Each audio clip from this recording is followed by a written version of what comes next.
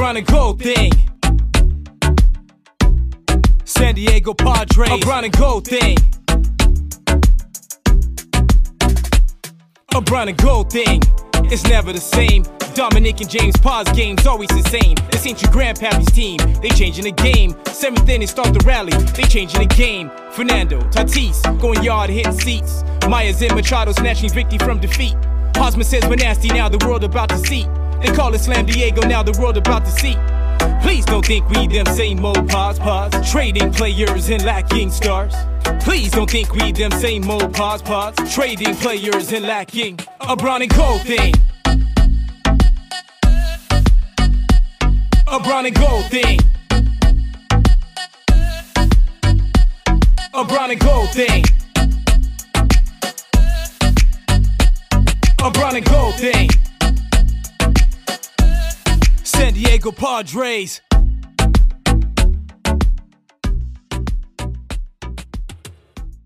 Greetings and welcome to the East Village Times podcast. This is episode number 154. Mr. Dominic Stern is here from Arizona. What's going on, Dom? How you doing, man? Yeah, I'm doing great. We're recording this on Monday, March 21st. It's the Padres' fourth spring training game that we watched today. And it was the first one that I was really able to sit down and watch. As the listeners have found out, I'm a pretty avid college basketball fan, and that's taken up a lot of my attention as of late, especially this weekend, given March Madness. But was able to watch the Padres game today. It was thoroughly entertaining. It was a lot of fun to listen to Don Orsillo and Mark Mudcat Grant on the call. It was a lot of storylines to go along with that game, including the debut of a brand new Padre. Yeah, definitely. There's a lot of news going on, current news for sure with the team, as AJ Preller and his staff kind of restructure the team and try to fix the holes, if you will. But let's move back in time and let's first talk about the Fernando Tatis Jr. injury. He arrived in spring training in Arizona with a broken wrist from a motorcycle accident in December. Padres Nation is pretty much up in arms. I've seen a lot of different opinions. What was your immediate thoughts, Dominic, when you heard about this? Was it just like, oh my God, here we go, San Diego sports again? Yeah, I mean, that was the first thing that came to my mind. I'm like, we just can't get anything nice. And it was frustrating because I, of course, came on this podcast when Fernando Tatis Jr. signed the extension last year and said, I would have waited, make sure he can stay healthy for a full 162 game season. In 2018, Fernando Tatis Jr. was hurt. In 2019, he was hurt multiple times. 2020, he stayed healthy in the 60 game season. And then last year, he got hurt multiple times, of course, due to a really rough shoulder injury, which, of course, we found out after he signed this extension that has been lingering with him since 2016. So to hear that he hurt himself, the details are still kind of up in the air, although it's very, very well assumed that this injury happened when he, of course, fell off the motorcycle in the Dominican Republic. And when he was asked by a reporter, did this happen when you fell off the motorcycle this offseason? He said, which time, which is just an awful answer. And I don't know how the PR people didn't tell him to not say that. It's incredibly frustrating because Fernando Tatis Jr. is the face of the Padres. He's one of the faces of baseball. And he's a big part of why the Padres are in this position right now to where they can be competing for a championship. And without him, I still think this is a good team, but it is nowhere near as close to its ceiling without him. So it was very frustrating because the Padres have made several accommodations for Fernando Tatis Jr.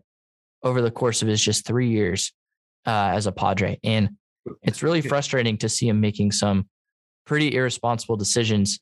Well, do you think this is a lot of this has to do with bad timing? I mean, if we weren't in a lockout and this injury happened in December, there would have been better communications between the two sides. The Padres would have insisted that he go see a doctor and got this checked out, or they would have gone there directly and seen him and made sure that he was all right.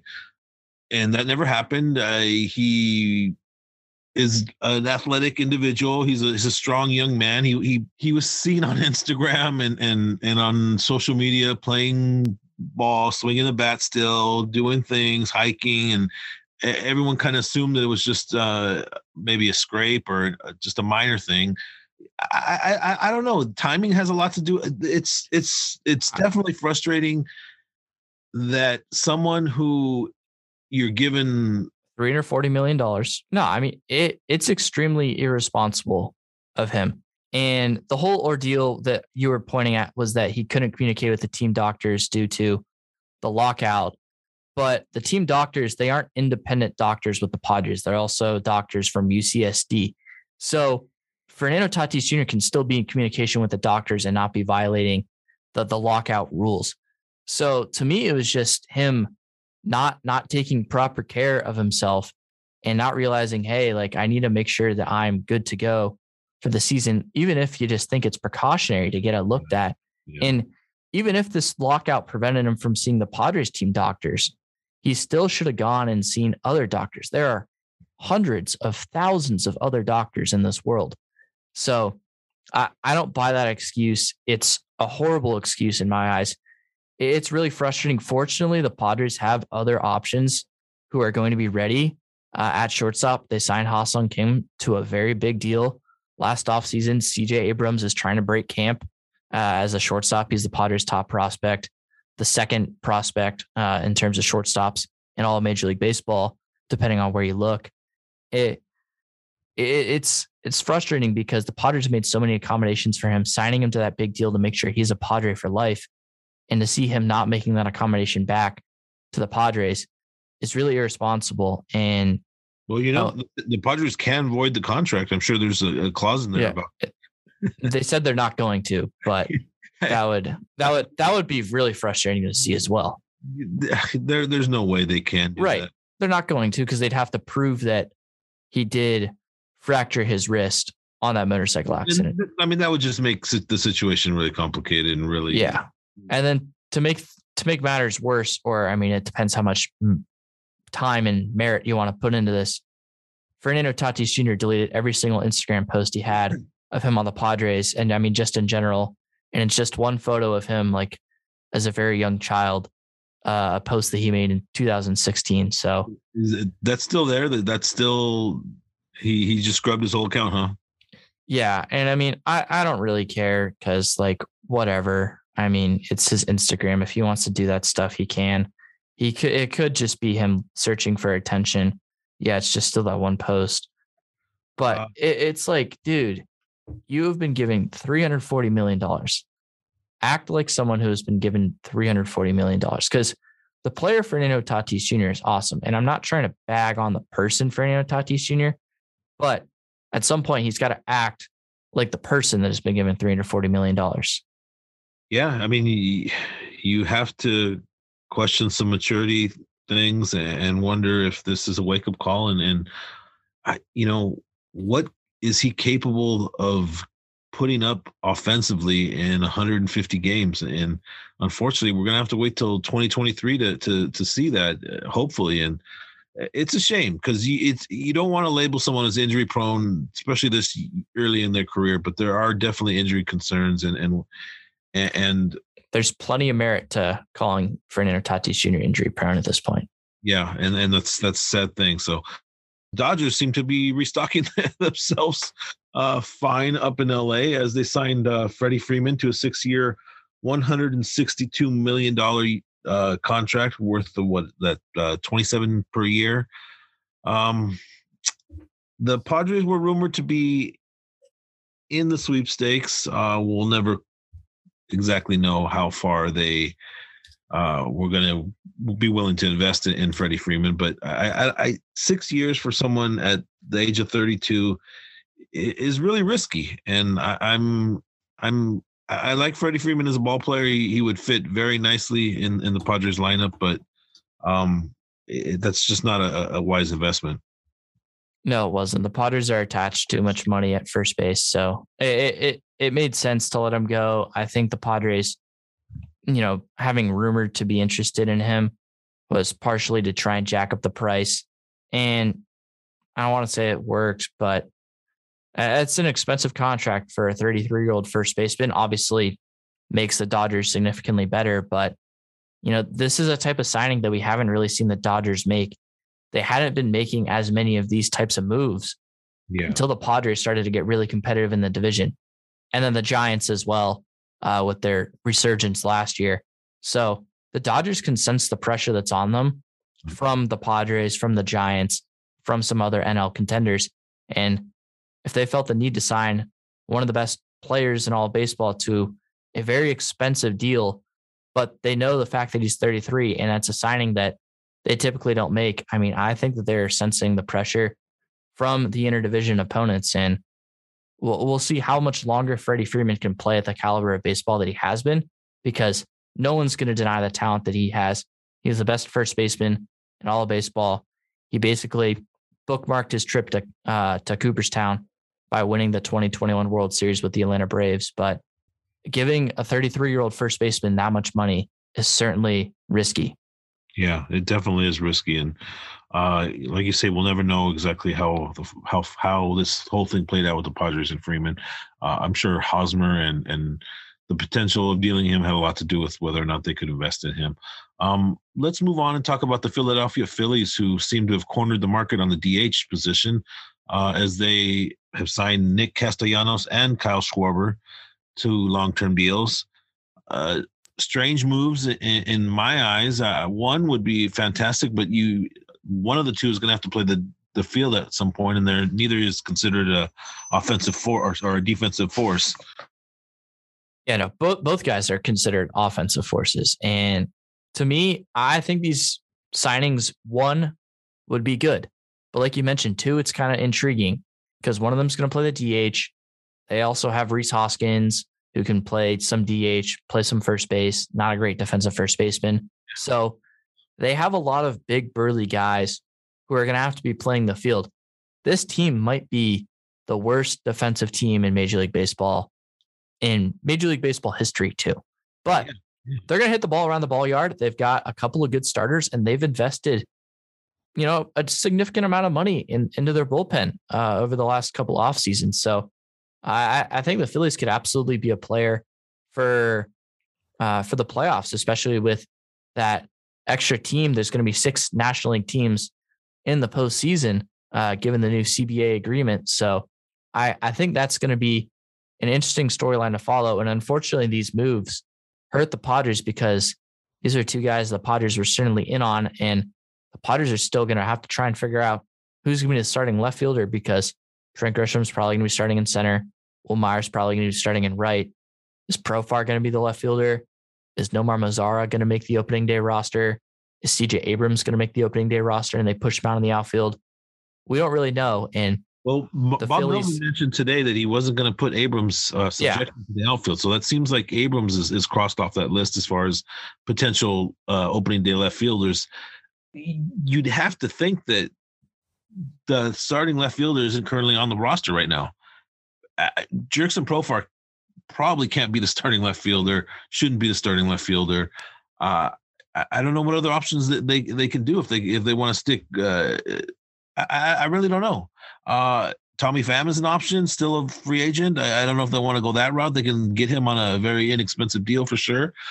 If they're willing to invest money, Conforto's out there, and that's probably the big marquee free agent outfielder that's still left.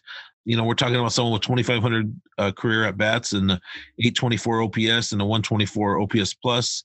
He's still 29. I don't know though. He's coming off a bad year last year. His OPS was 729 in 2021. How much is a Michael Conforto worth on the open market? And do you think the Padres would open the pocketbooks for him? Well, the question is, can they open the pocketbooks for him? Because I think Sadler is definitely willing to, but the Padres are right on that mark of the CBT luxury tax threshold. They went over it last year, and going over it for the second and then third year is where you start to see significant punishments. So I think that's the question, because Conforto, multiple time All-Star, he's played in a World Series before, played in some other playoff games.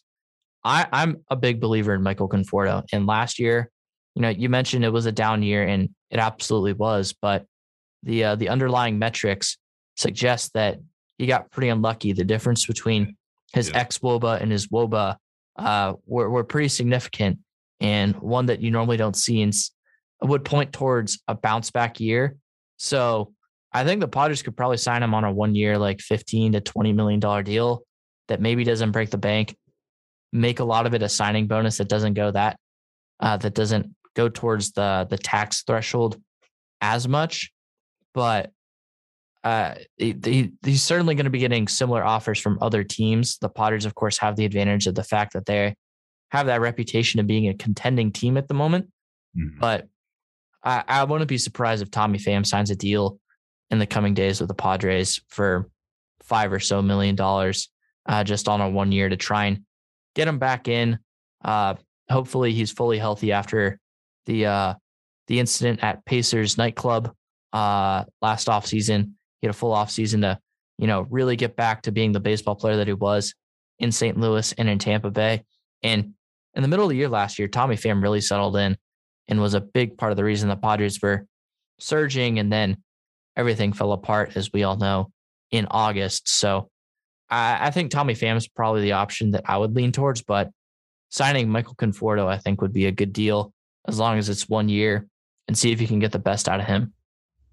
Yeah, we'll have to see which way AJ Preller and his staff rolls with that. At this point, the team acquired Luke Voit this week from minor league pitcher Justin Lang to the New York Yankees. Voit is an interesting player. Not considered a young player by any means. He's 31, but does own a career 867 OPS, 132 OPS plus. Isn't a free agent until 2025, so the Padres have some control over him in potentially his years where he produces, I guess you could say. Give me your thoughts on Voit. I know he's not doesn't come with a big reputation with the glove. He's power hitter, perfect DH type, kind of a Franmil Reyes kind, if you will. Give me your thoughts on the power hitting Voit. Yeah, I thought this was a great addition by AJ Preller. Didn't have to give up too much. I mean, Lang certainly has a ton of potential, but really struggled last year. We know about the Padres' track record in terms of developing minor leaguers and getting them up to the major leagues on the Padres and having them succeed. So see them move on from a guy who's got a lot of potential to try and help the team now, I think is really cool. And I think the chances of Lang making it up to the Padres with AJ Preller still as general manager, if the Padres weren't winning and making the playoffs and making runs into the playoffs over the next several years, which is when Lang was going to be ready, was pretty low. So I think Preller kind of didn't really have a choice but to move on from Lang, take advantage of his potential, and to get Voit, like you mentioned, a power hitter, can fill that new DH role that the Padres get, given the new collective bargaining agreement. I really liked it. And Bob Melvin also mentioned that he's going to platoon for Eric Hosmer as well. Not going to be out here and tell you that Luke Voigt's a good defensive first baseman or that he's better than Eric Hosmer, because let's just be real, they're both bad defensively. But if that can get Hosmer's left-handed bat out of the lineup against a left-handed pitcher, I think that's a massive win for the San Diego Padres. Yeah, no, it's definitely a bonus to be able to put in a right-handed hitter, a competent right-handed hitter for Hosmer against the tough lefties, and that's what you'll see Voit this year, platooning in that role, and potentially giving Manny Machado or Tatis when he comes back a day off or off their feet, and for them Padres to be able to utilize that role for them as well. Interesting the way the lineup is kind of structured right now. Do you see anybody particularly stepping in the 2, 3, 4 roles right now with Tatis out, or what do you envision the top of the lineup looking like right now? Well, I mean, my hope is that Trent Grisham is the leadoff batter. I've been pretty vocal about wanting him to bat leadoff, and it worked for quite some time before he got injured last year and his season really fell apart. After that, I'm still not sure where I lean for the Padres lineup to go. Maybe you bat Manny Machado second, try and get him as many at-bats as possible. You could put Jake Cronenworth up near the top of the order. Maybe go left, Machado, try and get those guys some right-handed pitchers because they're afraid of Machado. Or you can get that lefty to Machado because he's one of the best hitters against left-handed pitchers in all of baseball. You have Hosmer and Voit right there in the middle of the lineup, along with Will Myers. I don't think the Padres lineup is that bad. We all came in with really high expectations for this lineup last year, and it failed tremendously. Not going to deny that, but new hitting coach Michael Brodar, hopefully he's been working with these hitters. We haven't seen too much of it come to merit. In spring training, there's obviously only been 4 games. They haven't gotten as many practices in as they would have liked. So I think it's going to be more telling in the next week or so, or possibly even next 2 weeks, of what roles and who could be impressing for the Padres in terms of the lineup, because we haven't seen a whole lot of the adjustments that we're hoping to be seen from some of these guys with the new hitting coach and the new coaching staff. Yeah, we'll get a sense of how Bob Melvin constructs his lineups shortly, and as the season rolls on. In this day and age, it just doesn't seem like there's a set lineup anymore. Like there used to be you used to have 2, 3, 4, 5 hitters, and they would be set in there for 130, 150 games a year, and that would be your lineup. Now it seems to be catered upon pitching and who's out there on the mound, and that's the way I guess it should be. The game's progressed, and it'll be interesting to see how he utilizes the shortstop position now that Tatis is out. Do you automatically just hand that to Ha-Seong Kim, being that the Padres are invested in him, or would you throw CJ Abrams out there at the age of 21 and with very few upper minor league at-bats? Do you think that he's ready to contribute at the major league level? I mean, I think we need to see more from him at the spring training level against major league arms. That's what we need to see, because the one thing that you can know before a spring training game is who is likely going to be the starting pitcher. And the Padres need to be playing him and Ha-Seong Kim on most days against major league starting pitching. You know what you're going to get out of Luke Voit. You know what you're going to get out of Hosmer, or at least you hope. You can move those guys around. Cronenworth can play first to balance that out. And I think that Kim and Abrams should be in the lineup on most days, because those are the guys playing for that shortstop spot. And they can even play second base and prove how well they play that position. I mean, we saw how good Ha-Seong Kim is defensively last year. So that is a little bit less of the concern. But I do think that those guys are really in an open battle, because CJ Abrams doesn't have the experience at the major league level. And it's not like Ha-Seong Kim has a ton either. But like you mentioned, I mean, Abrams barely played at the AA level last year before, unfortunately, breaking his leg. I mean, I really think it's a much different conversation if Abrams was healthy last year, because maybe he even cracks the major league roster towards the end of last year. But unfortunately, he didn't. He's got limited AA action, no AAA action. I mean, just a reminder, Fernando Tatis Jr.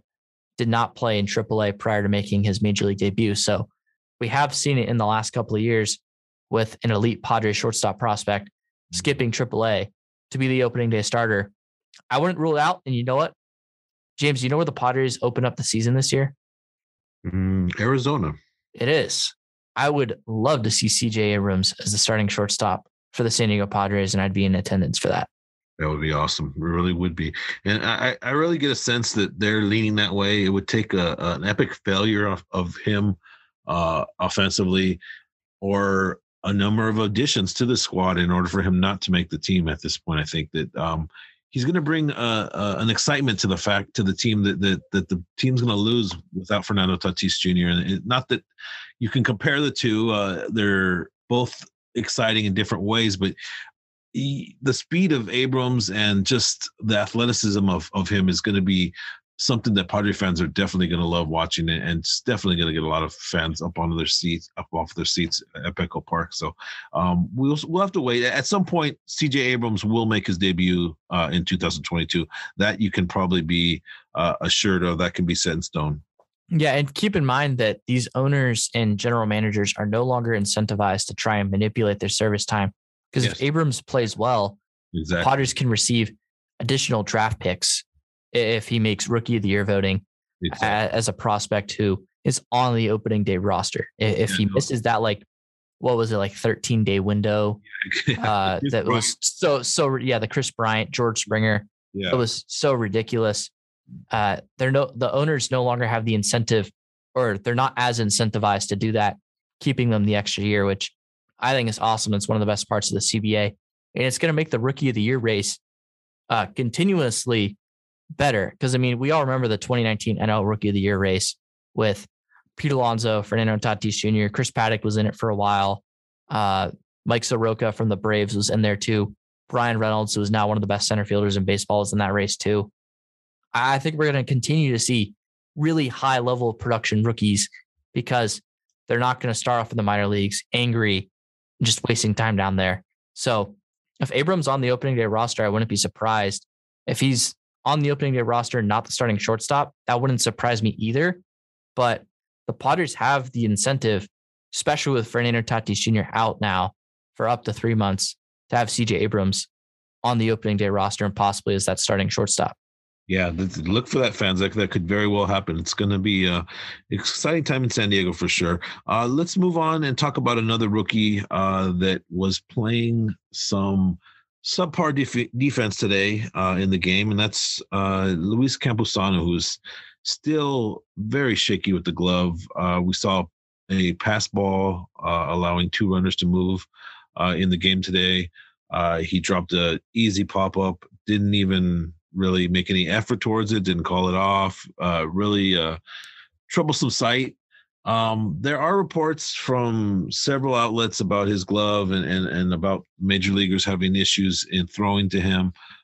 Can Luis Campusano get over those issues and be a productive major leaguer? And will that be in a Padre uniform?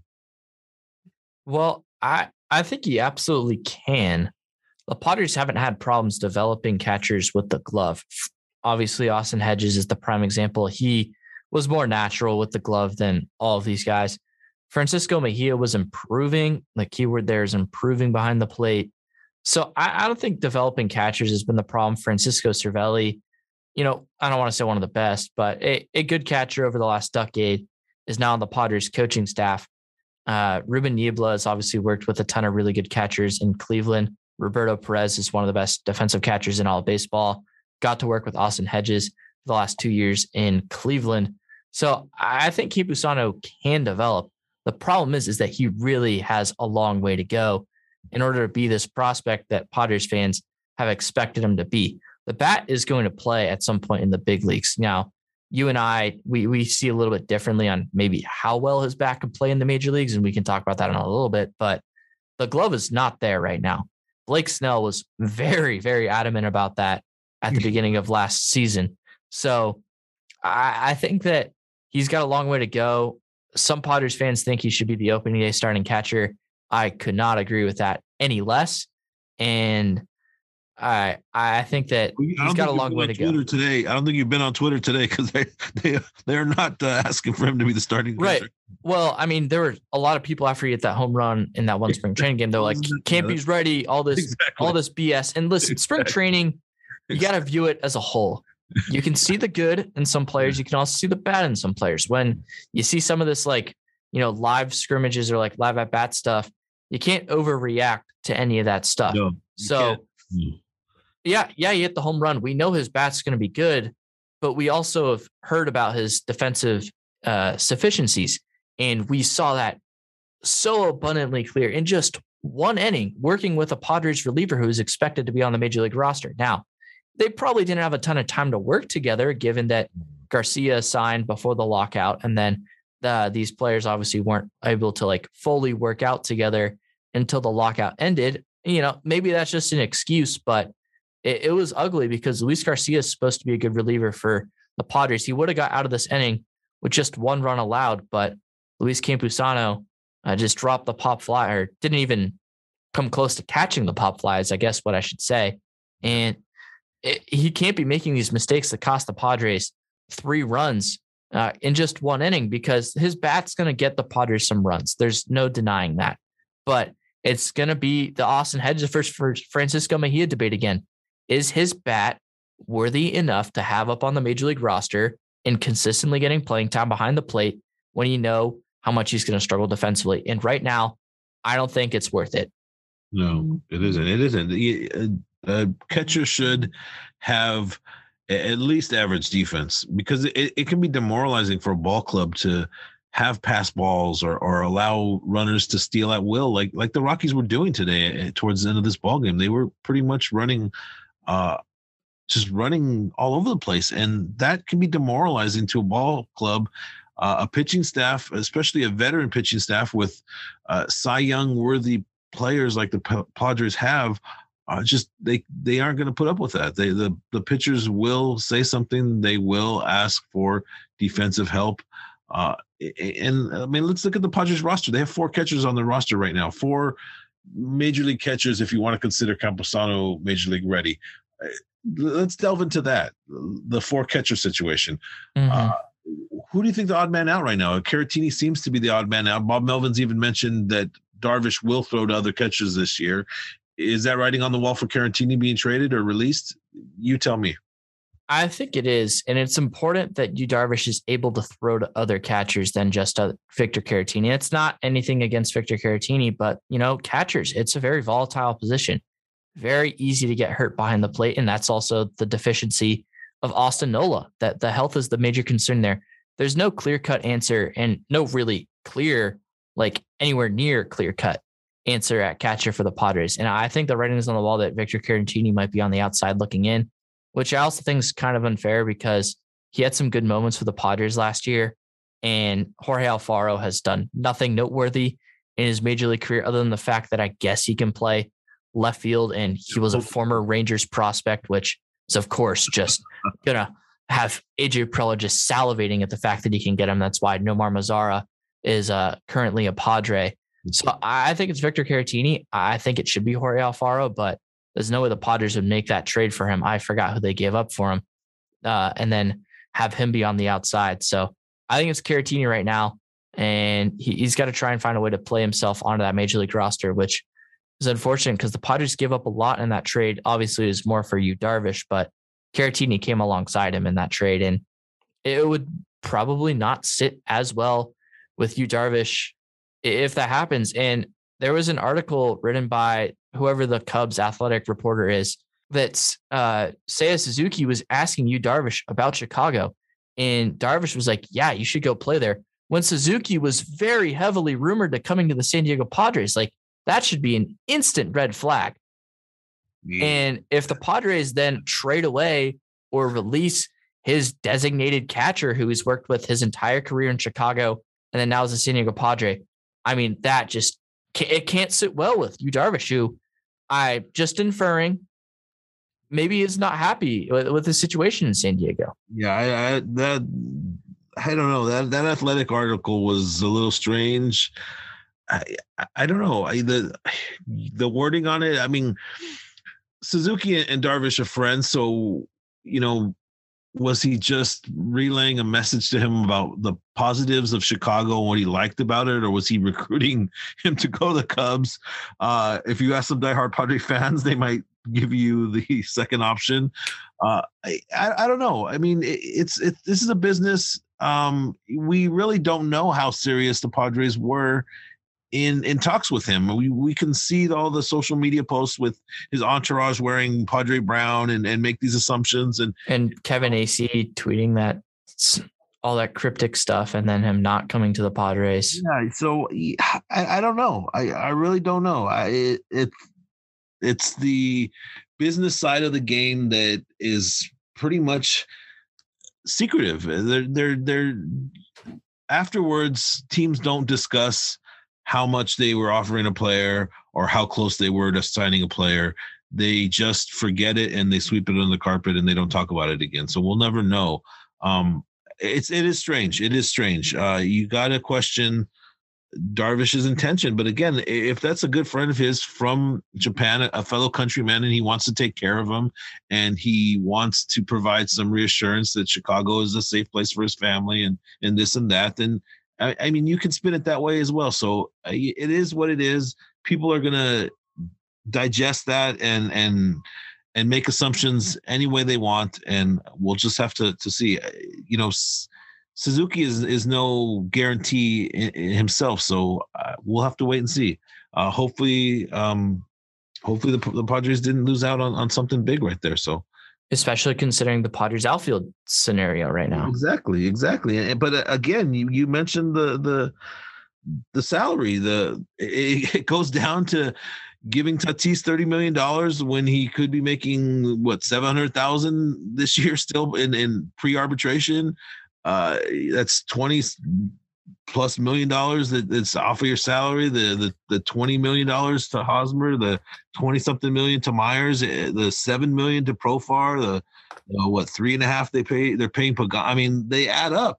This is a problem that Padre fans aren't used to, but you just can't keep throwing money at a problem. It's just not going to work itself out. You have to have common sense in some regard at some point, and it seems like we're at that point right now where they cannot make any additions until they make subtractions, and that means getting rid of Hosmer and the $60 million that's owed to him, possibly moving on from Myers and the $20 million that's owed to him this year. I don't know. We'll have to wait and see. It's still early in spring, even though we started late. There's still names out there. There's still trades that could be happening. At this point, the Padres are going to make a move. I think that's pretty evident. Jurickson Profar or Nomar Mazara cemented in the left field position right now. You have to figure that they're going to make some kind of move. I think that the bullpen might. Well, but Preller loves those guys. Former Rangers boys. He does, and he loved Ian Kinsler too until Ian Kinsler flipped off the crowd and was hitting under 200 and finally had to be getting rid of, and now he has a cushy job with the Padres. At some point, the reality hits these general managers and these front office people, and they're going to have to make a move. I mean, Profar is a average major leaguer, a utility type player who not paid like one though.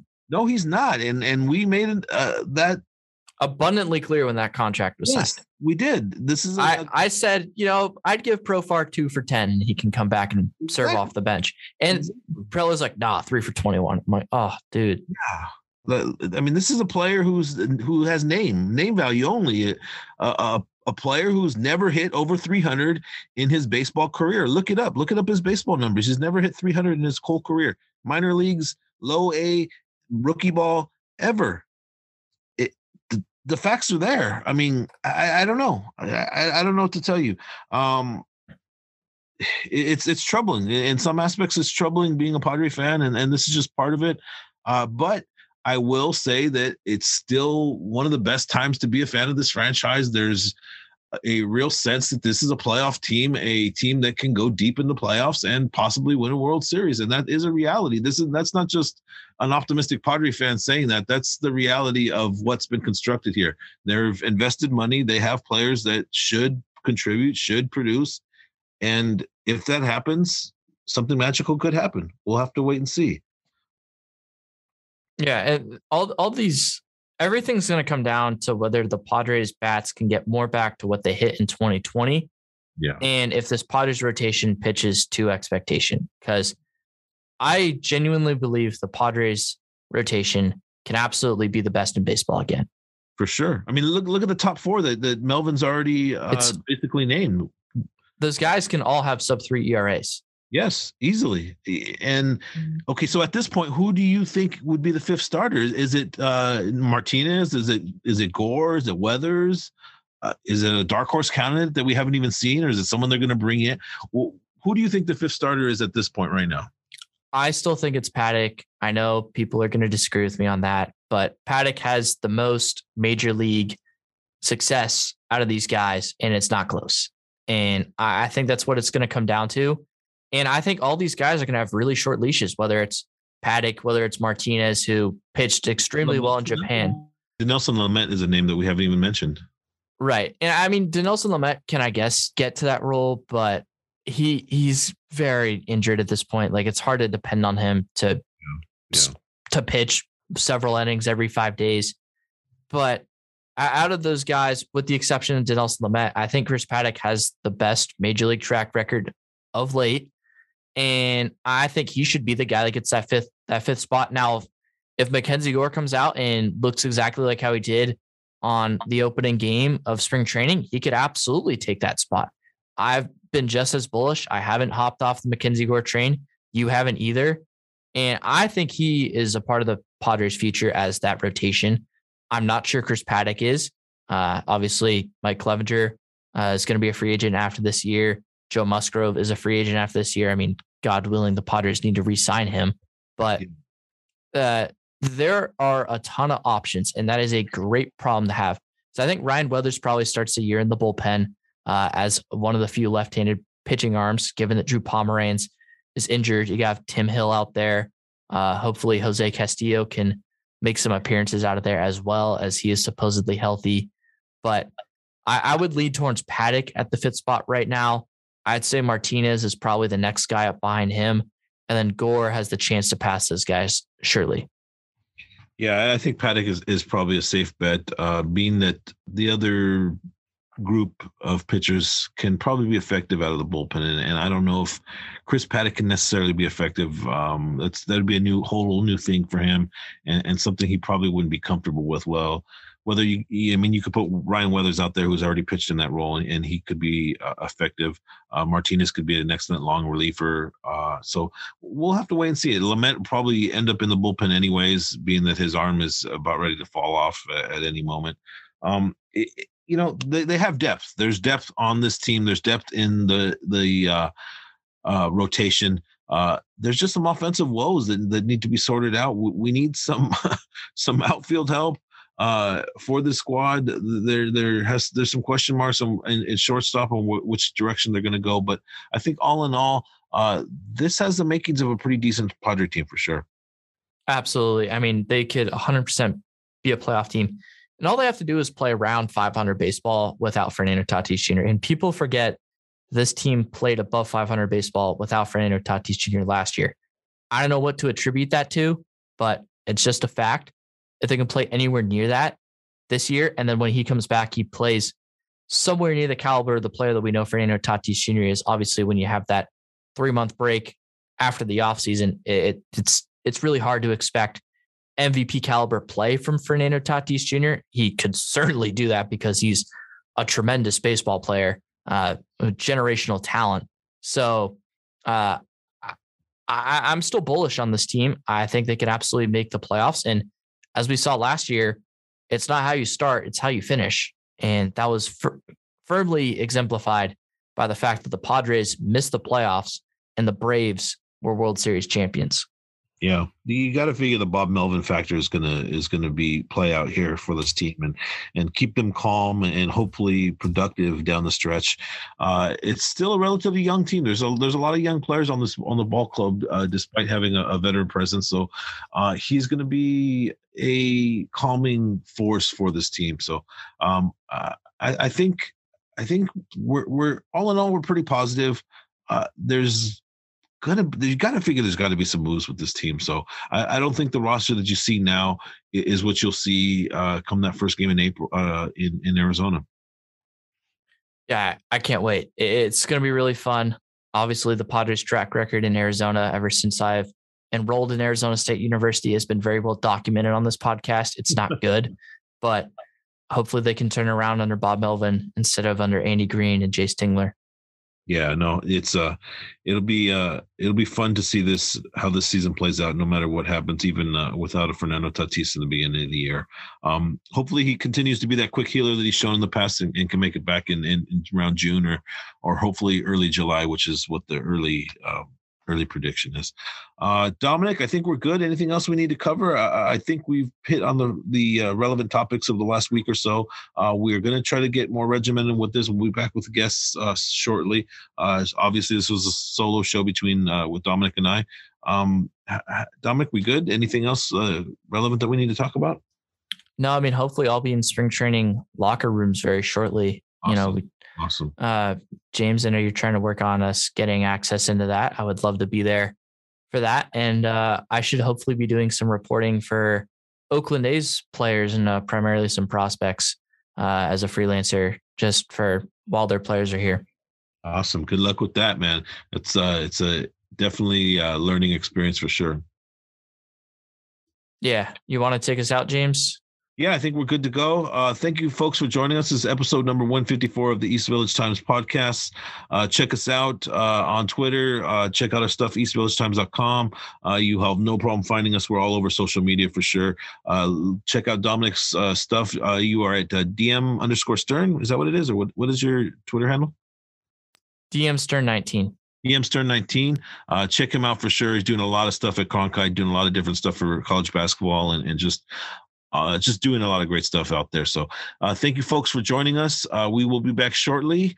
Episode number 154 is in the books. Go Padres.